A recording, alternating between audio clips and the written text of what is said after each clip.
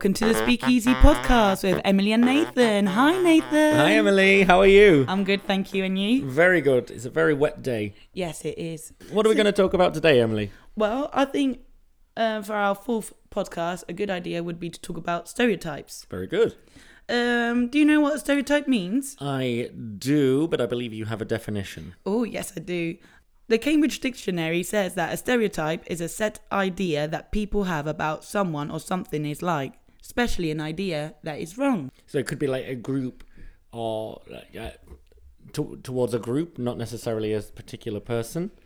I think this is a very ambiguous definition because it can mean many things. I think there's different types of stereotypes like age, gender. It could be to do with racial, religion. Yeah, religion, even social class, or it's like a preconception of what a certain type of people or a certain person is like before you even know the facts. Yeah, for example. Yeah, exactly, totally. Do you think stereotypes are accurate? It's a difficult one to say because sometimes they can be quite accurate or very similar to the truth. Yeah. Or sometimes they can be completely wrong or outdated, for example. I think the same as you because I think some stereotypes are accurate, but with my personal experience, I feel like people have stereotyped me so much and they've been most of the time wrong. Yeah. And it's actually quite a cool feeling when you see their faces that, wow, she can speak Spanish, because a lot of people think that I'm British and I can't speak Spanish. Yeah. Obviously, my physical appearance, I'm very fair, blue eyes, blonde. If anybody doesn't know what Emily looks like, she's very British in appearance. Yeah, if there was a checklist, I probably would be able to tick all the boxes. Yeah, blonde hair, blue eyes, fair skin. And then my name is very British. I think Emily is like the most popular name in the 90s in England. Yeah. And then I've got my surname Lee, which is probably the most popular surname around the world. Yeah. Because in Asia, there's lots of lots of Lees, like Jet Li. Yeah. For example. Yeah. So people look at you and they assume before you even open your mouth that you can't speak Spanish, that you're probably on holiday, that you're lost, Yeah, totally. Yeah. Also, I used to work in a restaurant and customers would ask me, oh, what part of England are you from? And I thought, I'm not from any part of England because I was born here in the Canary Islands. In Tenerife. And it's quite funny to, they didn't ask me, where are you from? Mm-hmm. They already automatically thought that I was from England. Is this before you'd even spoken? Yeah, so I would say something like, good afternoon, welcome to so-and-so, and can I help you out? Or something like that. Okay, so they had already spoken before they made the assumption. Yeah.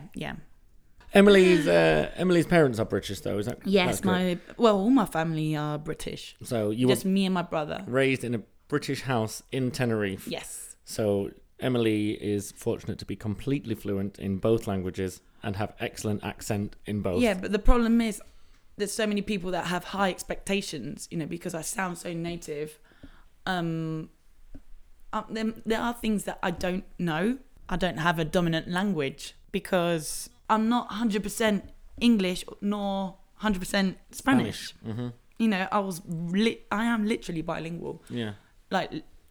With language and culture. So that's why I think stereotypes really, you can't really follow them because I'm not one or the other. Do you identify more as Canarian or more as British? I would say Canarian only because of my lifestyle. It's, I do follow some British cultural, like for example, Christmas now, I would celebrate it the British way because my family is British. Which is on Christmas Day, not on the 6th of January. Exactly, yeah. Right. But all my friends are Canarian, so, So when they stereotype you, they are half right. Yeah. But also half wrong. Yeah. On the flip side of that, I was born in England and raised in England, and I'm English. But my appearance is very different to Emily. So I've got dark hair, I have dark eyes, I've got darker skin. Yeah. You probably, if you get this done, you get very tan, won't you? Yes, I do, when I have time. But for this, people assume here especially, people assume that I am Canarian. So people will ask me for directions in the street where maybe they would avoid you. Yeah. And I generally just have to say, I don't know. Well, that's what happened to me when I lived in Germany. People actually thought I was German. I quite like being mistaken for being Spanish or Canarian or... But because you feel like you fit in. I do feel like I fit in. In your surroundings, you know, you live here, so, you know. Until I speak, and then it's very apparent that I do not fit in. But they probably help you out anyway. Generally they do. And, you know, I'm learning, as you know. So my Spanish is getting better. But people, like, for example, in a shop, when I'm paying... For example, when I've not spoken to the cashier yet or the checkout person, they might say something to me in really fast Spanish. I'm like, sorry, I'm English. Like, when you go back to England, do you feel like you fit in? Because... Not really, but I've worked abroad a lot since... Okay. Like for 10 years in various different countries and things like that. And you kind of, I think, like you leave the UK as a square... And then you go to the world and everyone else is a circle. So you try to become a circle but end up becoming a hexagon to kind of fit in. And then when you go home, you don't fit in the square box anymore. But when you're away, you don't fit in the circle. You become like this hybrid of people. Yeah, but I think we just adapt to our surroundings, don't we? Yeah. We try to. Well, yeah, I try to. Hola, María. Hola, María. No pasa nada. We have Maria in the room. Hello. Would you like to say hello? Hi everyone. I'm Maria. Maria is Spanish teacher. Yes. Yeah, Spanish teacher. Do you have any stereotypes from people around the world or? No. No. I'm an open-minded person. Hey, good. Very Open-minded person. Very good. Thank you. Do you have any stereotypes? I don't know. I was thinking, like, for example, if there was somebody older, like my parents' age. My parents are in their 70s, I think. You think? That's not good. Well, one of them definitely is. The other one's getting there. And so, for example, if there was like somebody their age or somebody your age, because Emily is considerably younger than me, and I needed help with a computer, for example, I would assume that you would know more than they would. Yeah.